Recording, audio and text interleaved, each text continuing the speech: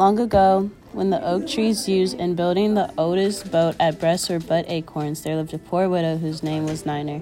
Her father had been of a noble lineage and had a large fortune. When he died, he left a manor house, a farm, a mill, and an oven where all the villagers paid to bake their bread.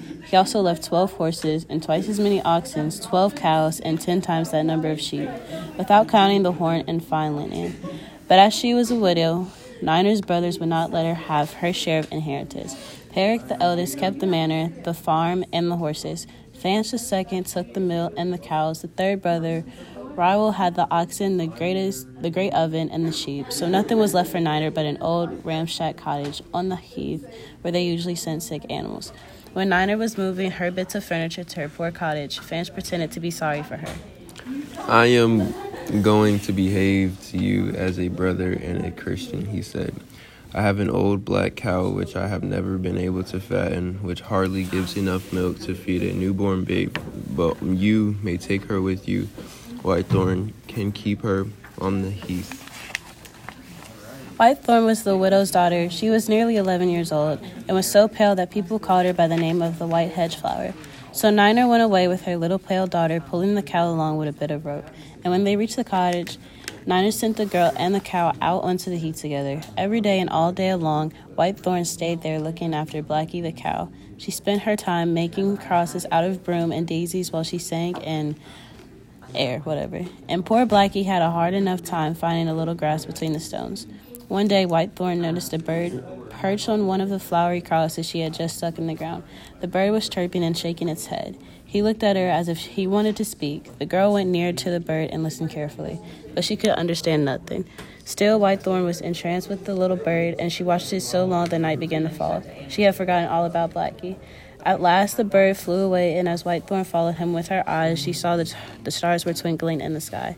Then she looked for Blackie, but could not find her. She called. She stuck the stuffs of her broom with her stick. She went down in the hollows, where the rainfall had formed little pools, but all in vain. Blackie was not to be found. At last, the child heard her mother calling as if it was some misfortune had befallen. Frightened, Whitethorn hurried towards her, and at the entrance to the field on the path leading to the cottage, she saw the widow kneeling near Blackie. The wolves formed. The forest had gotten her, and nothing was left but her bones and horns. Damn. Whitethorn burst into tears and fell on her knees by her mother. At the sight of her daughter's grief, the widow tried to comfort her. Do not weep for Blackie, as if she were a human being, my darling, she said. Even though the wolves and bad Christians are against us, heaven will have pity on us. Come help me to pick some firewood and let us go home. Whitethorn did as her mother said, but the tears trickled down her pale, wan cheeks. Poor Blackie, she said to herself. She was no trouble to lead about. She ate everything, and she was beginning to get fat. That evening, Whitethorn would eat no supper, and during the night she awoke again and again, thinking that she heard Blackie lowing at the door. Finally, just before daybreak, she was convinced she heard the cow just outside in the field, and she ran out into the field barefoot and in her petticoat. But Blackie was not there. As she came near the heath, however, she beheld the same bird that she had seen before, perched again on the cross of the broom. He was singing and seemed to be calling her, but she understood him no better than she had the day before. She was about to run home when she looked down, and she saw what she thought was a gold coin lying at her feet. She tried to turn it over with her toe, but it was not a coin. It was the magic herb of gold that you can only see at sunrise if you are barefoot and half-dressed. And if you see it, then the fairies will bestow on you the sight of a gift. And so it was. The moment she touched the herb, she understood the language of the bird. Whitethorn, I want you to do a good turn, the bird was saying. Whitethorn, listen to me. Who are you? Asked Whitethorn, very much astonished that she could understand the bird. I am Robin Redbreast, said the bird. And each year I am allowed to make a poor girl rich. This time I have chosen you. Oh, Robin, cried Whitethorn. Will I be rich enough to have a shining silver cross with a shining silver chain to go about my neck and a pair of wooden shoes for my feet as well? You shall have a golden cross and silken shoes, answered the bird. And what must I do to have all that, little bird? asked White Thorn. You must follow me wherever I lead you. I will do it. And so Robin Redbreast flew off, and White Thorn went running after him. She followed him across the fields and through the woods until they came to the dunes just opposite the 7 Isles. The bird stopped. Can you see anything below on the beach? Asked Robin. Yes, Said White Thorn. I see a pair of wooden shoes and a wooden staff. Put on the shoes and take the staff. Said Robin.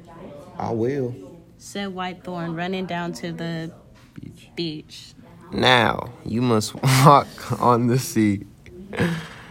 I can't see what that says. I know, just say you. You must walk on the sea, reach the first island, then you must go round it till you come to all hidden beneath reeds that are the color of the sea. And then what must I do?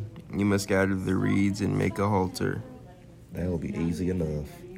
Then with your wooden staff you must strike the rocks as hard as you can until it cracks open. That did not seem so easy, but White Thorn did as what she was told, and she carried out all the bird's instructions.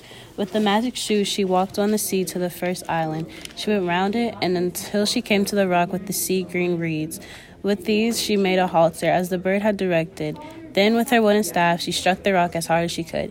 Instantly, it cracked open like an egg, and out of it clambered a cow with skin as smooth as a maiden's cheek and eyes as soft as the light of dawn. She was very gentle, and White Thorn, delighted, put the halter on her and led her over the water, then through the woods, and then over the fields and across the heath until they reached the widow's cottage.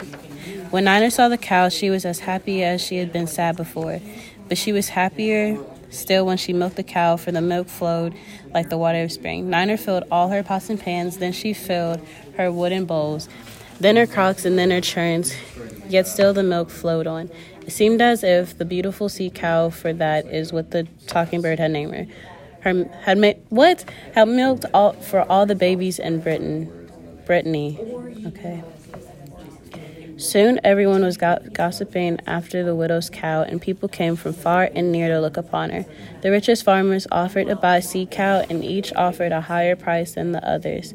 At last Parrot came and said to his sister, If you are a Christian, you'll remember that I am your brother, and you will let me have the first offer. Let me have sea cow, and in exchange I'll give you 9 of my own cows. Sea cow is not only worth 9 cows. answered the widow Niner. She is with all the cows that are grazing in the highlands and lowlands. Thanks to her, I shall be able to sell milk in all the marketplaces, dinner to care hags. Very well. Said Parrot.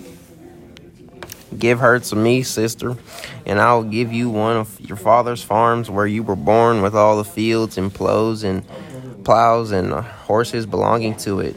Niner accepted Parrot's offer, so they all went to the farm, and after Niner had dug up a clump of earth in each field, drunk a cup of the water from the well, lighted a fire on the hearth, and cut a tuft of hair from each of the horses' tails, to prove she had become the owner of all these things, she gave sea cow to her brother Perik, and Perik led the cow away to a house he had in another quarter of that country. Little White Thorn cried when she saw her dear sea cow led away, and she was sad all that day.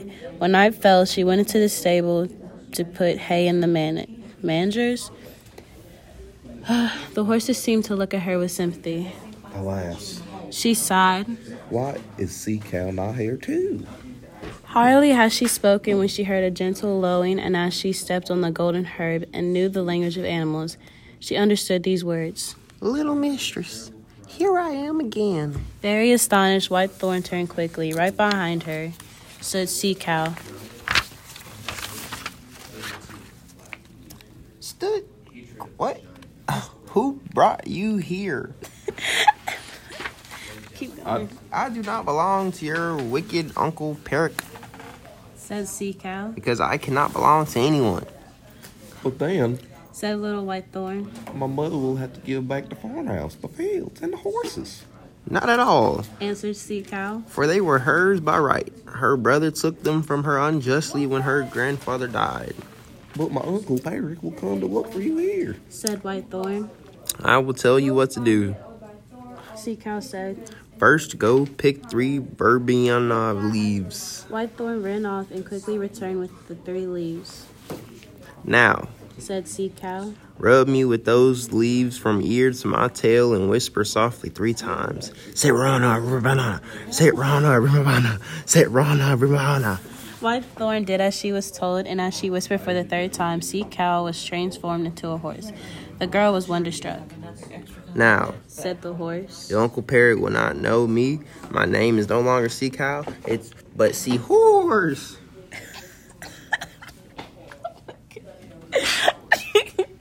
When the widow heard what had happened, she was delighted. The very next day, she hastened to try her fine new horse. She loaded her back with corn to take to the market, and you can imagine her surprise when she saw Seahorse back growing longer and longer, the more she piled on those sacks of corn, so that she alone could carry as many sacks as all the horses in the parish put together. You may be sure that the news of it soon spread abroad. When Niner's brother Finch heard of it, he came to the farm and asked his sister if she would sell him the horse. She refused until he proposed to give her in exchange the mill and all the pigs he was fattening. So the bargain was struck, and Niner took possession of the mill as she had of the farm, and then let her brothers lead Seahorse away. The very next evening, the horse was home again, and again Whitethorn picked 3 verbena leaves and rubbed her from her ears to her tail, repeating the words, Saint Ronan of Herbina 3 times. No sooner had she done so than the horse changed into a sheep. Instead of white wool, she was covered with the scarlet wool as long as hemp and as soft as flax. Seahorse was now Sea Lamb. Whitethorn was delighted and called her mother, who came into the stable to admire this new miracle. Go and fetch the shepherd's shears, said to Whitethorn. The poor dear beast is weighed down with such heavy fleece. But when she tried to shear Sea Lamb, the wool grew again as fast as she cut it off, so that this sheep alone was worth all the flocks on the mountain. Now Nina's 3rd brother, Rywell, happened to be passing by, and he saw what was happening. He at once offered to exchange his oxen, his heath, and all the sheep for Sea Lamb. So the widow gave Rywell the sheep. But as he was leading Sea Lamb along away the shore, suddenly she threw herself into the waves. She swam to the smallest of the 7 isles. The rock opened to let her pass and close again, and she was gone. This time Whitethorn waited in vain for her to come home. She came back neither that day, nor the next, nor ever again. So the girl ran off to the hawthorn bush to look for the talking bird, and there he was, singing away as before.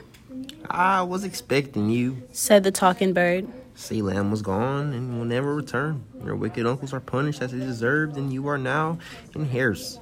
You are rich enough to wear a golden cross and silken shoes as I promised you. Now my work is done and I shall fly away. Always remember that you were once poor and that it was a little wild bird that made you rich. And so the talking bird spread his wings and flew away. Whitethorn never saw him again, but out of gratitude, she was always kind to animals, especially to wild birds, and she always gave to the poor.